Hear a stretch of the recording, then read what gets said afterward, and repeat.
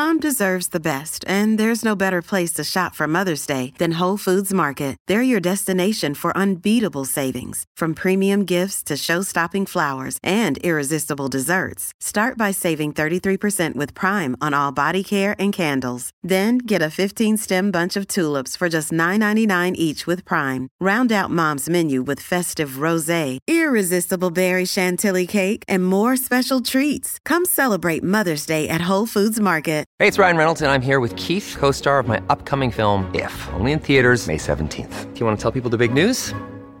All right, I'll do it. Sign up now and you'll get unlimited for $15 a month and 6 months of Paramount Plus Essential Plan on us. MintMobile.com/switch. Upfront payment of $45 equivalent to $15 per month. Unlimited over 40 gigabytes per month. Face lower speeds. Videos at 480p. Active Mint customers by 531.24 get 6 months of Paramount Plus Essential Plan. Auto renews after 6 months. Offer ends May 31st, 2024. Separate Paramount Plus registration required. Terms and conditions apply if rated PG.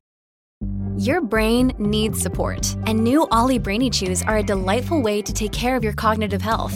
Made with scientifically backed ingredients like Thai ginger, L-theanine, and caffeine, Brainy Chews support healthy brain function and help you find your focus, stay chill, or get energized. Be kind to your mind and get these nootropic chews at ollie.com. That's OLLY.com. These statements have not been evaluated by the Food and Drug Administration. This product is not intended to diagnose, treat, cure, or prevent any disease. Welcome to the New Books Network. Hi everyone, welcome to New Books in Sociology, a podcast channel of the New Books Network. I'm your host Rituparna Padkiri, and today I'm going to be in conversation with Shreyana Bhattacharya.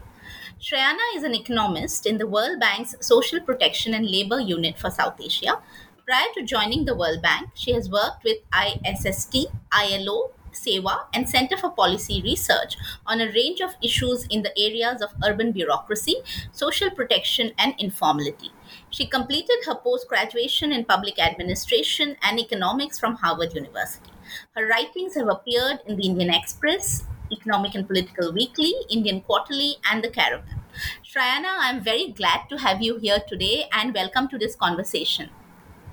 Thank you so much, Rituparna. It's such a pleasure to be here. I know that you traditionally focus on fairly academic books. I think mine is a partially academic book, and it's in part something else. So it's a pleasure to be in conversation with you.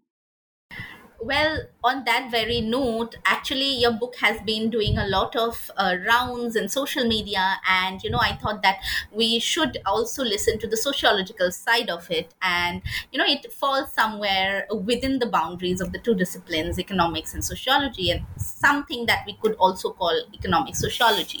So let me begin actually by asking you that what was your main inspiration behind writing this book? Honestly, Rituparna, it was the stories I had the privilege of bearing witness to. Because of just talking about, this sort of mutual fandom for Mr. Shah Rukh Khan, I met all these women who are so different from me across the country. And it sort of connected us. And it allowed me, I think, an entry into the texture of their emotional and economic lives and choices. And I just wanted to tell that story. I think my inspiration was the women I encountered. And my other inspiration was I really wanted to write a book that would make what has happened to women in the Indian economy in particular, but the sociological and sort of emotional underpinnings of what's happening to women in the economy much clearer to the reader. Because, I mentioned this in the book that the best economists know that the economy is not a bunch of soulless numbers and transactions. It's a feeling entity. And I really wanted the reader to understand and grasp the sentiment behind the statistics that we're seeing, along with a fairly rigorous and yet accessible exploration of the statistics and of the theory. And so I think I had, these two sets of inspirations. One, I just wanted to the best of my abilities, just give the reader a flavor of womanhood through these stories that I had been so privileged to be a part of, to witness, over a course of more than a decade. And the other was I wanted the reader to get a sense of what is actually happening to the economy and how that's impacting women's sense of selfhood, their self-confidence, their ability to just claim pleasure and assert themselves. And, explore the emotional underpinnings of economic behavior. I think that's really something that was very important to me. Did you anticipate the kind of response that the book has received? I mean, did you foresee that? It's funny. Mashallah, the book won a prize, which then, you sort of take a step back and you think, well, wait, how did that happen? It's very strange. I had never, honestly, when I was writing it, and I have been writing it, Rituparna, it's been 15 years, right? So in a way, the time horizon is so long that you sometimes perhaps lose track of what will happen once it's out there. And I never really thought about it because I just spent so much time just writing it and researching it. It's got a lot of love. I'm really grateful. I really had no sense of imagination on how the book would land. I just wanted to diligently, do my work and just put it out there. And I really had some wonderful people helping me along the way, particularly my agent, Shruti Devi, and my editor, Shaukat Dasgupta. But the one thing that has surprised me about the reaction is how deeply gendered it is. I still notice this deep reluctance, and I hear it, when I do talks or events for the book, or I'll, be randomly scrolling on social media and I'll see it.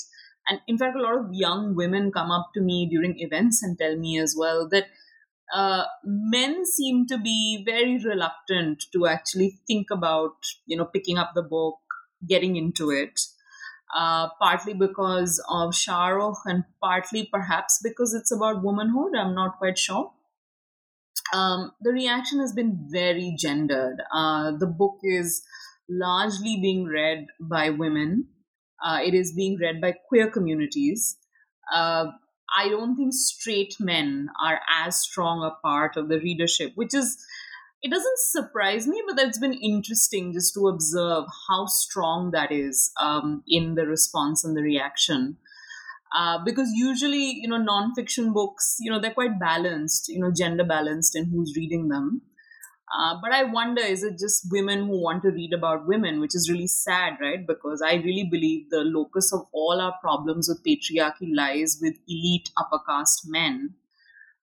So perhaps it shouldn't surprise me that elite upper caste men largely are not reading a book about womanhood and what's happening to women in the economy. But that's been very interesting to pick up. I think you're very right in that. Well, it doesn't surprise, but of course, it's strange. So I also wanted to know if your own location and training as an economist or a social scientist has in any way impacted, your work, the kind of methods that you have used or the context that you have picked up. Yeah, one thing, Rituparna, when I was writing the book, I was very clear that I did not want to write the way I know it. There's a lot of traditional journalism as well as economic writing on women in the economy. And it's very useful work. It's wonderful work. I've read it. I've learned because of it. But I've always felt when I've read it that the person doing the writing is somewhat abstracted away, right? That they don't exist. And often you don't really get a sense of what the author's dynamic is with the people that he or she is writing about. And one thing I was very clear, in fact, because of my training in mixed methods, I'm trained in qualitative research, I understand data as well. I really wanted to blend the two together to be able to tell a more vivid story and try and be a bit more honest about my own position vis-a-vis the people I'm talking about and how I encountered them and what was the nature of the dynamic, right? And also include myself. So I think one, perhaps, it was almost in revolt, perhaps, to a very staid kind of writing I see in economics in particular, where you don't really, I think economists write for other economists, and academics, I think, write for other academics largely.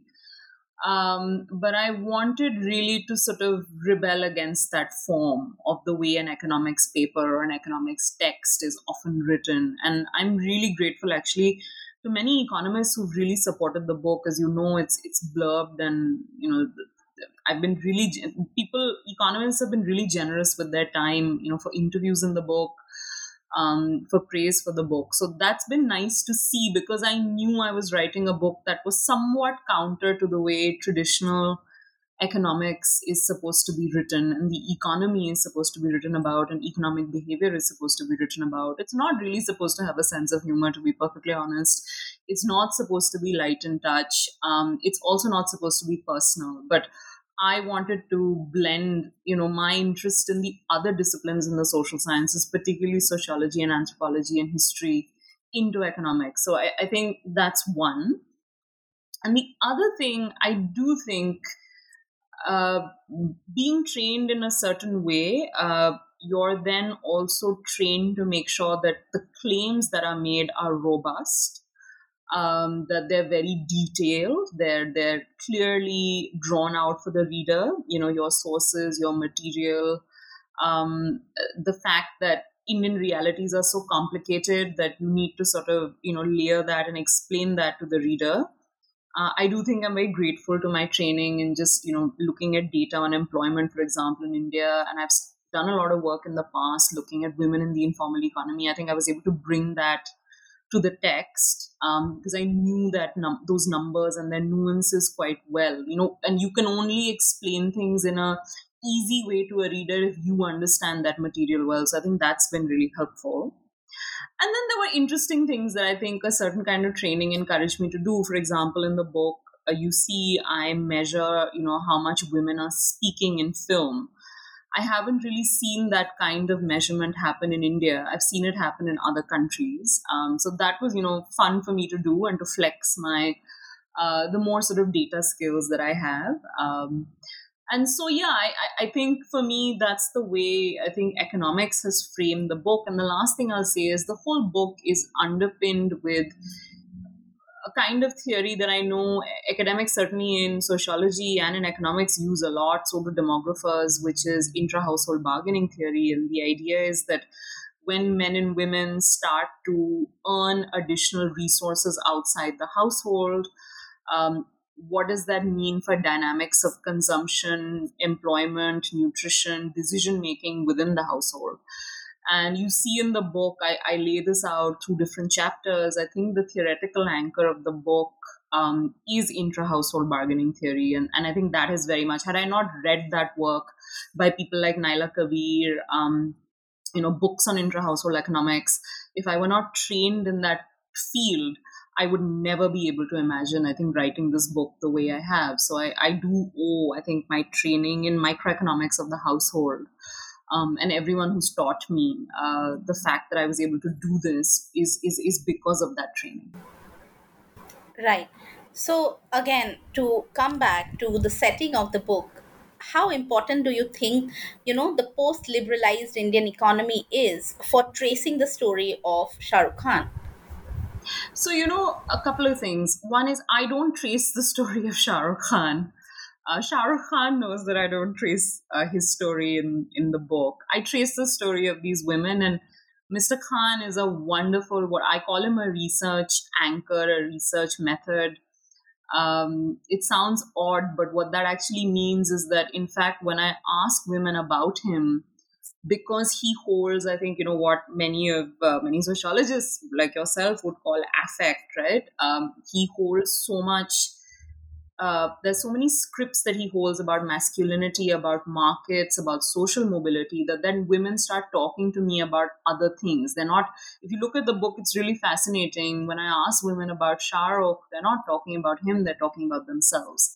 And he becomes this really beautiful way to archive oral histories, because women remember where they were when they saw a certain film, when they saw a certain interview. There are specific films or specific songs that they turn to when they're feeling disappointed because they're being rejected in the marriage market or the job market.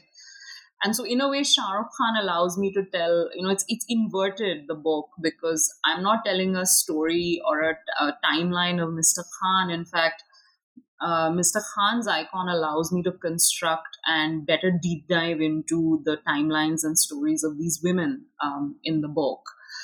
And I think what's useful, I think what was fascinating to me is that I don't think I would be able to do this with any other icon. I don't think, for example, I could imagine telling a story about Bengali masculinity through the fandom for, Mohan Bagan, for example, as a team. But I think there is something about Mr. Khan's icon that is particularly female oriented. He's a women's icon, not a feminist icon, as I say, because of the films he's done, the things he says in his interviews. And I think, going to your question, I think he captures a very important moment in our country's economy when we marketize much more and we liberalize. And what that means is, for example, all these women in the book, they talk about interviews that he's done and, the comments he's made about women in the workplace, women's safety, the way he talks about the women around him, be it his co-workers or his wife. But the reason we all had so much access to him speaking is because of liberalization. He was the first actor who came into the scene after there were so many satellite channels that were opened up with telecom reform, right? So he really captures that. The reason he was so much more intimate with us was because there were all these channels now because of a booming economy and because of the satellite cable television market. At the same time, as the economy grew, there were more products to be displayed, advertised. And he became this conduit, right? Was one of the first big celebrities we had who really took to brand endorsements in a big way, which has now become such a commonplace, theme now in our lives. But for example, in the book, you see many rural women say that, they realized something had shifted in their society and the economy when they started seeing Shah Rukh's face selling Pepsi, right, on a poster near the local STD booth. And he really forged the landscape of that, right? So I think he came at a time when he is very much, I say he is not just our first post-liberalization superstar, he's also a superstar that captures the scripts of market reform, be it telecom reform, be it suddenly more products being advertised and sold, be it a society becoming much more interested in consumption. All of that you see. But I will still say that I don't think the book is not about his icon because, there are better people who've written books about his icon. I think what's fascinating to me, I realize, is all the women were using bits and pieces of his icon. I mean, he's not a monolithic icon for any of them. They're using bits and pieces of his films, his imagery, and ignoring certain bits and pieces as well, like the roles where he's a stalker. And they will very openly critique some of those, as you see in the book. But they're creating their own sort of sense of this ideal man. And that becomes a way for them to essentially benchmark the men in their real lives with him. And by that, I mean, I don't think any of them are looking for a celebrity in their real life. I just think that they're using the language of his films and his idioms to critique masculinity around them in a much more easy way, because you and I, Rituparna, have a language of social science. We can use a certain kind of way of speaking, right, about these issues. For many women out there, they don't. And you see in the book, it's really fascinating the way they use his film icon to talk about the oppressions, the everyday casual oppressions inflicted on them by men, families, workplaces. And it's fascinating. I don't think any other icon could have done that. And I think he does that for all the women I study, partly because I was interested in exploring it. And partly because he came onto the scene at a very critical time, I think, in our economy and our society, which was liberalization. Right. I think that's a very interesting way to put it, that he is a research method or an anchor. So, if I ask you how Shah Rukh Khan represents ideas of selfhood and independence for women, I mean, that's a question that you have extensively dealt with in the book. But I think, our listeners would be interested in you talking about some of these stories and, illustrations to make the larger point. Yeah, let's start with something simple. The first and most important thing, which actually is true for all the stories in the book, is, we tend to think that fandom is a cultural activity, or it's a social activity, right? Um, but you realize in the book that actually fandom is also an economic activity. To be a fan, to like an actor, to nurture your interest in him, to follow his work, you need free time, you need money, you need access to markets, you need the ability to interact with markets and access public space. And you realize in the book, based on caste, class, different social gradations, some women, in fact, most of the women in the book really struggle to actually just be able to follow their favorite film star because they don't have the money. They feel socially judged. They need permission to pursue their enthusiasm, and often it's frowned upon. And you see this, for example, there's a young woman in the book who sort of, what I call the first generation of the middle class post-liberalization. She's the first person in her family to finish college, first girl to finish college, first one who speaks English fluently. She ends up taking up a job in the Delhi government as an accountant. And she essentially can't watch his films when she's in college, even if she earns her own money.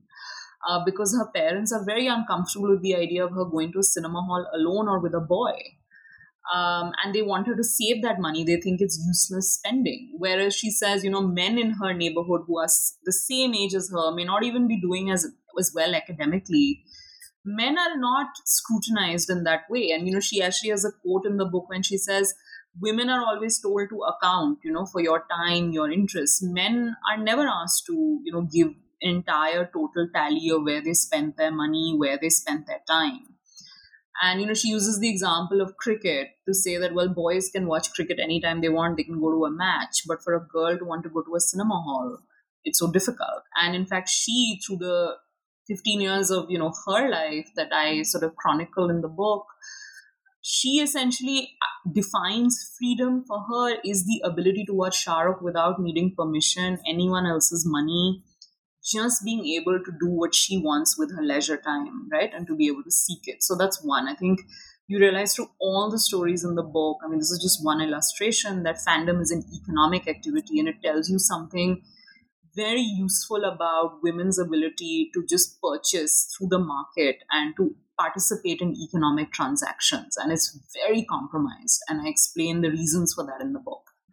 The second is, for example, there's a young woman who's a migrant from Jharkhand, a tribal Catholic woman, who moves from a village in Jharkhand to work for a fairly posh set of expats in this very fancy neighborhood of Jorbagh in Delhi. And she sees Shah Rukh Khan for the first time actually on TV because her employers have 2 TVs and they allow her, and along with this other woman who works for them as a cook, to watch maybe television for an hour. And she's seen Shah Rukh for the first time on TV while she's working, while she's in Delhi. And she says to me, he's her favorite. And, and I was asking her to explain more. And she says, she references this film of his called Rab Ne Bana Di Jodi, which I highly recommend everyone should go watch it. And she says, he has a song in that film where he is serenading a tiffin that the woman who is his wife in the movie, played by Anushka Sharma, has made for him. And she says, well, if every man would appreciate a woman's, tiffin, the lunch she prepares for the man, as much as this man does in that movie, women's lives would be so much better.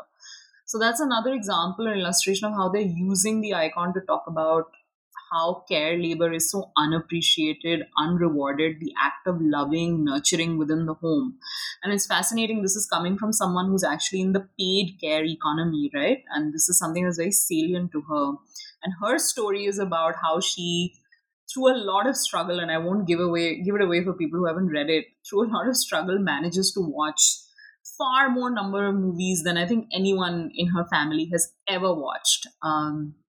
And, she lies and cheats and she does all kinds of interesting things, which you'll have to read the book to understand, to be able to do this. But for her, it's for her again, she sees in Shah Rukh a man who values women's labor. So I think the icon tells us very interesting things, of course, one about the economy, second about care labor. And the third thing I heard, for example, from women is, he is always in the kitchen in his films, or he listens to women. He participates in emotional labor, right? I heard this particularly from elite urban women in the book. And so it's interesting how he allows for women to have these different conversations about masculinity, markets, care labor. In a way, I don't think if I just went directly and asked people questions, in that very straightforward social science way, tell me what you think about the men around you and masculinity, I think people would just ask me to get out of their homes. It would be rude and intrusive, and people would struggle to want to talk to me. And so I think through Mr. Khan, I just chanced upon this very unusual way to actually talk about all these very tricky topics, but people opened up. And the last thing I will say, Rituparna, on this is, fandom, I realize, and this is something I'm arguing in the book, is a great proxy for freedom for women. And it could be different things, it could also just be if a woman enjoys going to, a mela, that could be a proxy for freedom. But for the women in the book and the way I choose to structure it, your ability to just go watch your favorite actor, to enjoy it, to claim your joy, claim your pleasure unabashedly, is a very important measure of our quality of life and our freedoms. And you see how compromised these freedoms are in the book. I mean, it should horrify us that something so simple for people like you and me, right, to just Google a song of Mr. Khan's, is so difficult for so many women in our country to do. And I wanted to sort of leave the reader with that question of, this is, if access to leisure and pleasure and joy is so difficult, what kind of society do we really want to build? Surely we want to build a society where everyone can claim their pleasure. But it's very hard, and it's very particularly hard for the women that I chronicle in the book. And yet they're undaunted. So I think in a way, when the book is desperately seeking Shah Rukh, no one is seeking a celebrity, as I mentioned earlier. I think everyone is seeking the ability to just laugh and smile, right? And have fun, and to have the economic space to do it, the social space to do it. And you see in the book how these women work very hard in very quiet, unusual ways to seek that freedom. So they are all able to achieve it with a fair amount of struggle. And I think the book just documents these choices and struggles over a very long period of time. If you're struggling to lose weight, you've probably heard about weight loss medications like Wegovy or Zepbound, and you might be wondering if they're right for you. Meet PlushCare, a leading telehealth provider with doctors who are there for you day and night to partner with you in your weight loss journey. If you qualify, they can safely prescribe you medication from the comfort of your own home. To get started, visit plushcare.com/weight-loss. That's plushcare.com/weight-loss. plushcare.com/weight-loss. At Evernorth Health Services, we believe costs shouldn't get in the way of life-changing care, and we're doing everything in our power to make it possible. Behavioral health solutions that also keep your projections at their best? It's possible. Pharmacy benefits that benefit your bottom line? It's possible. Complex specialty care that cares about your ROI? It's possible. Because we're already doing it. All while saving businesses billions. That's Wonder made possible. Learn more at evernorth.com/wonder. Right. I think, yes, of course, your book is also an excellent commentary on how women spend their leisure time in India. And you address these ideas of fantasies and fan culture, as you just said, that it's also an economic activity, especially from a woman's perspective. So could you also talk about how Shah Rukh Khan and his films, even his interviews, offer an escape for the women from their daily lives? I mean, what is their relationship with popular culture? So it's very class and caste specific. For example, Lily, the domestic worker I mentioned from Jharkhand, she barely is able to watch an hour's TV. She's always working between her employers, figuring out other things for her own community. She finally, I won't again give it away, but there are circumstances that require her to move back to Jharkhand, to her village, and the lack of electricity in regular forms, the lack of satellite TV, the fact that the phone network doesn't work makes it so difficult for her to watch Shah Rukh when she's no longer in Delhi, right? So I think that, for women like her, there are women like Zahira. This is a young home-based garment worker in Ahmedabad, earns about a quarter of minimum wage. She doesn't have a TV of her own. She has to sort of rely on local people in her slum who do have a television. And these women get together and, they try and watch a film, and they'll organize a generator. And, she said to me that apparently when all these women wanted to organize a generator for a film screening of Dil To Pagal Hai, I think it was, because they knew it was coming on TV and on, I think, one of the cable networks, and they wanted to make sure that, they would be able to watch it. The guy who organizes the generator nearby was just shocked. He said, usually we only have generators for weddings and for rituals. And he thought these women had gone mad. But they all wanted very much to watch, Mr. Khan and claim their fun.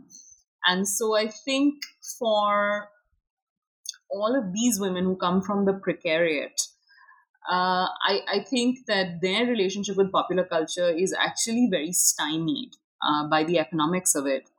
And yet they enjoy it for its music, its tone, its release. I mean, there's a lot of that discussion in the book. For example, Zahira tells me all about her favorite song. And to her, it's interesting. To her, it's just fantasy. It's not real, but it is a release. And I actually do say, she comes from a family where she's left her husband because he was violent. And she says, in sort of the real world where real men are so disappointing, it's nice to lose yourself into the fantasy of a man who is, so glorious, right? Those wide open arms, they have such a huge psychological value, I think, for women who are struggling with a lot of oppression within the family, within the home. And especially for women who come from difficult economic circumstances because you're working so hard to just, manage and, stay on your 2 feet. And so Mr. Khan is a diversion and relief from that. But if you start to move, for example, towards the new middle classes, right? The women I mentioned, the accountant, there's another young woman called Gold. These are all women who are first generation to study and work outside the home in their families. And their families are not particularly happy about it. For all of these women, I mentioned this in the book, they're all faced with what I call a hidden tax. And this is drawing on work of economists. That, each time these women start to depart from very traditional notions of good womanhood, right? Who should marry within the caste, stay at home, take care of the kids, prioritize ritual and caregiving over trying to have adventures outside of your own state or city or home. Each time women do that and women try and seek their pleasure, and Mr. Khan is just one example of that, there's a lot of judgment, there's a lot of isolation, there's a lot of loneliness. You're made to feel bad about yourself, you're second guessed, and you see examples of this running through the book. And I think in those moments, right, when you're, for example, the woman who's the accountant is constantly told no matter how successful she is at her job, what matters is whether she gets married. And when the arranged marriage market is really not treating her well, she feels really bad about herself. And her family doesn't really allow her to feel better about herself through her work. And she's struggling with that sense of self-belief and self-esteem. And in those moments, she watches Om Shanti Om. It makes her laugh. It makes her cry. There's a particular dialogue in Om Shanti Om. She keeps repeating, that eventually life will become okay, just like all Hindi films. And I thought it's quite poignant the way she turns to these images when she feels so taxed. There are similar stories for Gold in the book as well. And so I think, he becomes escape, relief, entertainment when your real life is really taxing you because you are partaking in behavior that is non-conformist and you're rebelling against very strong structures. So that's, I think that's the way they're engaging with, really the new middle class is engaging with his icon. And then the elite urban, English-speaking families, typically Brahmin women, very much women like me. There's a woman in the book called Vidya who's a Tambram IIT engineer. For people like that, I think he really represents this story of rising without network wealth, right? This idea of a man who made it without any connections in the industry and really sort of fought to, push himself. I see that sort of, this resonance of his lack of network wealth to become, so successful as he did. He really is our idea of making it, right, without knowing anyone in the film industry and not coming from a film family. That resonance, I noticed, is very acute among sort of the more educated, urban, the aspiring middle class as well as the elite. When I start to go really down the chain economically, I think I don't see those conversations about nepotism and, his network wealth and how he made it on his own as much. I think there are people, the women at least I encounter, admire him for very different scripts of being a tender, kind man, because I think they're inhabiting very violent landscapes. But as you start to go up the economic as well as educational echelon, you start to see this idea of a lot of women will say, well, we really admire him because he made it. And I think across all classes, they're all connecting with his image because they feel like he listens to women. And as I mentioned, I measured how much women speak. And even in those soppy, silly, regressive films, it's fascinating how rural women in particular view those seemingly regressive films very differently. And I won't give it away again. I think people should read the book to understand, what I'm saying, particularly DDLJ, which, that whole decision of them not running away. People like you and I, Rituparna, may look at it as being fairly regressive, but there are others out there who see that scene very differently. But I think for all these women, cross-class, they just appreciated the fact that he played men who listened to women, who had time for women's words, who didn't dismiss women's experiences. Not only in his films, but also in the interviews, the way he talks about womanhood. He actually went on Simi Garewal and said, I think I have a lot of woman in me. I don't think very many actors were doing that at the time that he did. And I think a lot of women cross-class appreciated those utterances. So I think he, again, not a feminist icon, but certainly a female icon because of the way he presents himself. But I do think all these women are engaging with his iconography very differently based on social gradations and where they are on the sort of class caste pyramid. Right. Again, very interesting, of course, and it was so, pleasurable listening to you. I also wanted to actually know if, the stories of these women that you describe and their love for Shah Rukh Khan allows us to understand the relationship between the rural and the urban. Yeah, it's very interesting. I think the best example of this, where I think I really get into it, is the story of Manju in the book. She's again, home-based garment worker living in Muslim-majority district of Rampur in UP. And she lives in a village where women are not really allowed to be out and about. There are very strict controls on women's mobility and some emphasis on seclusion. And you see that as the economy grows and there's more connectivity, and I mentioned, in fact, the roads that connected, the highways of Bareilly that connected Rampur to Delhi better. It became quicker for people to actually move in and out of cities. She has cousins, male cousins who go on joyrides on bikes, right, all the way up to different cities, be it Noida or different parts, right, of the NCR. And as a woman, she cannot do this. And you see in the book that her and all her female friends, they get together and they're very upset that, when will we get to go to the malls and when will we get to see the cities? And I think it tells you a very interesting story about the rural-urban transmission, right, through roads, and what's happening to women's aspirations. And as for Shah Rukh, I think what's interesting is he is an urban hero. I think we make this huge mistake, and I think the book is some corrective to that, when we seem to think that he's just an urban NRI person's hero, that, only wealthy people like his iconography. That's not true at all. You see the book that women from very, very different circumstances and backgrounds absolutely love him. And what's fascinating is that to all these women, he represents a man that can now exist in cities. Like, for example, there's the woman I mentioned, Zahira, who's the garment worker in Ahmedabad. Her daughter, she believes that she needs to move to a city to find a man who's more evolved. I don't think she's expecting to meet Shah Rukh. No one, that's not a real construct. I mean, it's something that, the actor has created. He's not a real person. But she wants to meet more, perhaps more liberal men, or she wants to have different experiences, and she knows that the only place to do that is the city.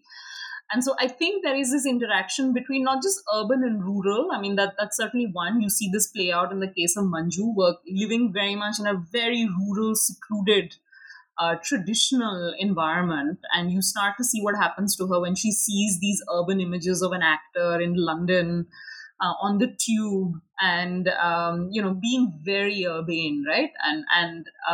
You see a set of interactions and aspirations that unlocks in her, and a set of behaviors, and again, I won't give it away, which are quite remarkable. And I think there's that transmission, right, of urbanity to a rural audience. And at the same time, there's this thing about him being this kind of new city person. Like one woman said to me that earlier, you could find good men in fields and factories, but now all the good men are in cities, just like Shah Rukh. And so there's this idea of wanting to migrate for adventure. And, we know we live in a country where it's very hard for women to migrate without marriage, right? Women migrate for marriage largely.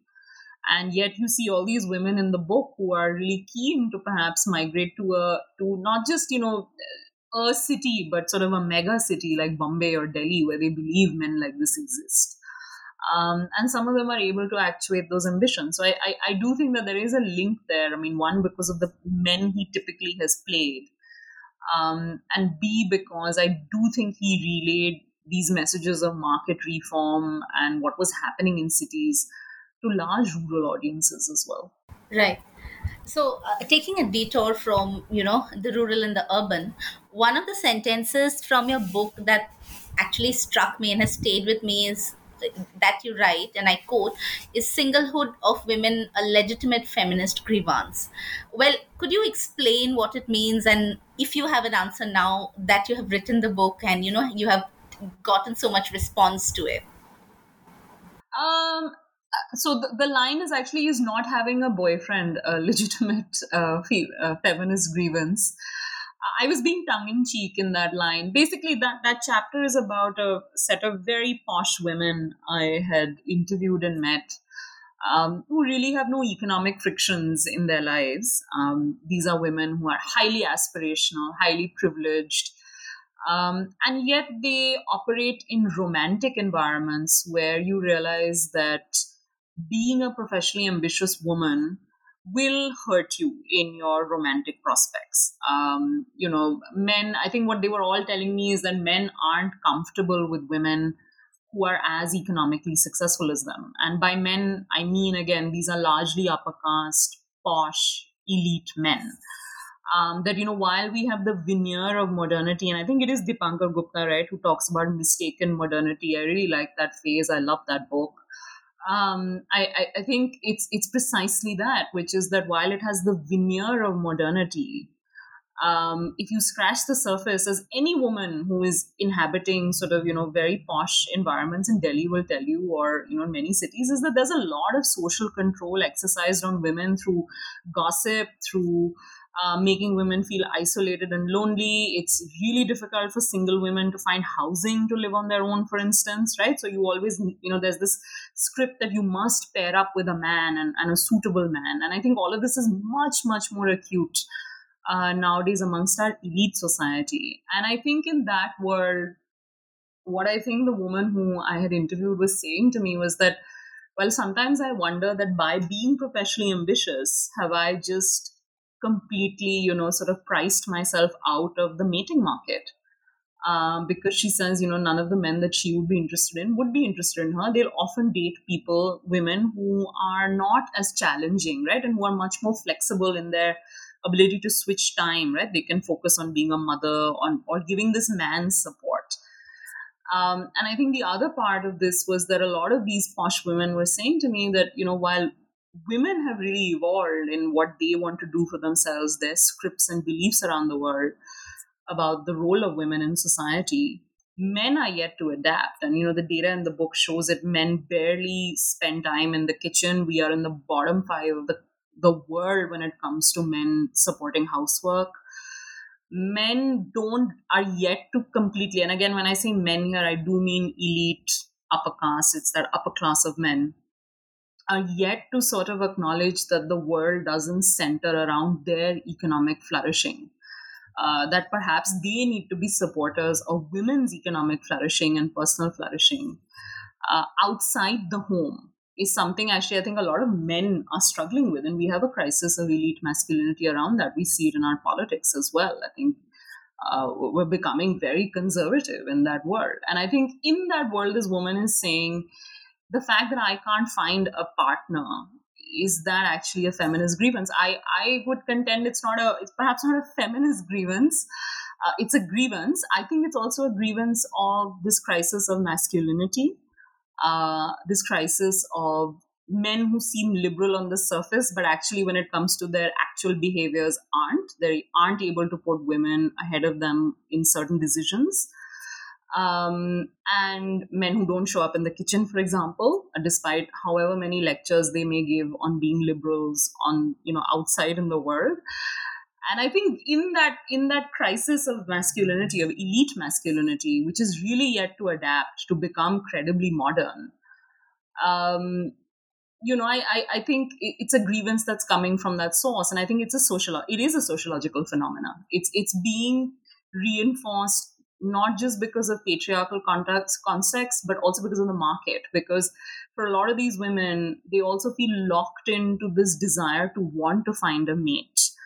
Many of these women, when they'd complain to me, I'd say, well, why don't you just say, well, to hell with it, I'm happy to be on my own. But the problem is socialization and plus costs. It's really difficult to survive as a single woman. You're supporting your parents. Many of these women often don't come from property, some do. And I think for a working woman who is even elite, finding, as I said, housing or credit markets or programs that support you and that make you feel safe is very difficult. So in that world, you feel locked into this mating market. And I think, I don't know about a legitimate grievance because it's not, I think all grievances are legitimate. But I think it's a grievance that is worth studying very carefully. I think we're very quick to dismiss the sort of romantic aspects of the economy because the economy is shaping our love lives and patriarchy is shaping our love lives. But the economy is as well in women's limited access to independent income. I contend, for example, amongst our elite, if more and more women, and I see it around me, if more and more women said, well, I can just be on my own, and I can live safely on my own, I wonder how many of them would then end up marrying or partnering with these men who are, man children. I think we would actually have a serious crisis of marriage then. But we're not there yet because the economy will not allow for it.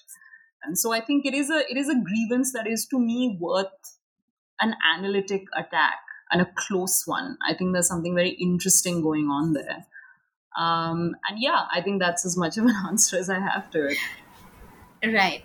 So, last question. Of course, the book has, with good reason, been in news for its contribution to studying single women and their lives. So, do you think that as, probably, even if, the economy doesn't allow it, as you just said it, but more and more women realize that probably marriage is not the only answer to, their problems. The importance of these works will only increase. And, what is the future scope, if you see any? Yeah, I wrote this book very much to comfort sort of the version of me in my late 20s and early 30s who believed that if I were not marriageable or if I were not partnered up, that there was something very deviant and wrong about me. And it was affecting my self-esteem. And I know that my experience is not unique. It's very common. And I really wanted women to realize, in fact, there is a shared sisterhood of all of us. Cross-class, cross-caste, women are feeling this way. There is something going on in our society about a sense of isolation. Women are even feeling isolated within marriages, and you see that in the book. And I wanted the words and the data, and I think sometimes we don't realize social science has the power to explain the world to us. But it also has the power to comfort us because, if you can understand that there is a large theoretical, structural set of reasons that you're feeling bad about your body or feeling bad about yourself or feeling lonely or feeling isolated, if you realize that, one, this is a shared experience, and B, it's not your personal petty fault, it's social structures and economic structures that are doing this. I do think it is comforting. It certainly comforted me when I read, for example, Naila Kabir explaining to me what's happening within households. And that really opened up, my way of thinking about women in intimate relationships. And so, yeah, I hope we study intimacy more rigorously, more carefully, for all its layers. I think intimacy is a site, as I articulate in the book. To me, intimacy is the fundamental site of social change, of social protest. It's not on Twitter. I don't even think it's on the street, to be perfectly honest, in the times we live in. I really think, particularly on gender, the really credible changes are happening within intimate relationships, within brothers and sisters, within people having very difficult conversations with each other, which are not really in full public view because that is why they're difficult. And in the book, I'm able to access some of these difficult conversations and share them with the reader. I'm able to share my own difficult conversations. And I hope we see more of that work, of what is happening to our intimate realm and where are we when it comes to social change and modernity in that aspect of our lives. So yeah, and I think the more work that we bring out in that area, of course, it will comfort. And my sense is it'll resonate with a lot of women and a lot of men perhaps as well who are struggling with this. But the one thing I do want to say is I think we should really now start encouraging. I think while we're studying femininity and so on, I think there needs to also be a look at what is happening to this. I mean, there are books now on masculinity, but I really think that there needs to be a lot more rigorous work thinking about how, especially our political changes, what they're doing to men's sense of self-esteem. And also the fact that the economy is so unstable right now. What does that mean for men? And I think some of that work will be comforting. And I also think it'll be very useful for us to come up with better programs and better social movements that can create solidarity and help us get out of this mess that I think we're currently in. Thank you so much, Shreyana. It was an absolute pleasure talking to you and listening to you about your book and the insights. I hope that our listeners also find it interesting and pick up a copy of your book and read it. So thank you once again. Thank you, Rituparna. It was such a pleasure. And thank you so much for inviting me.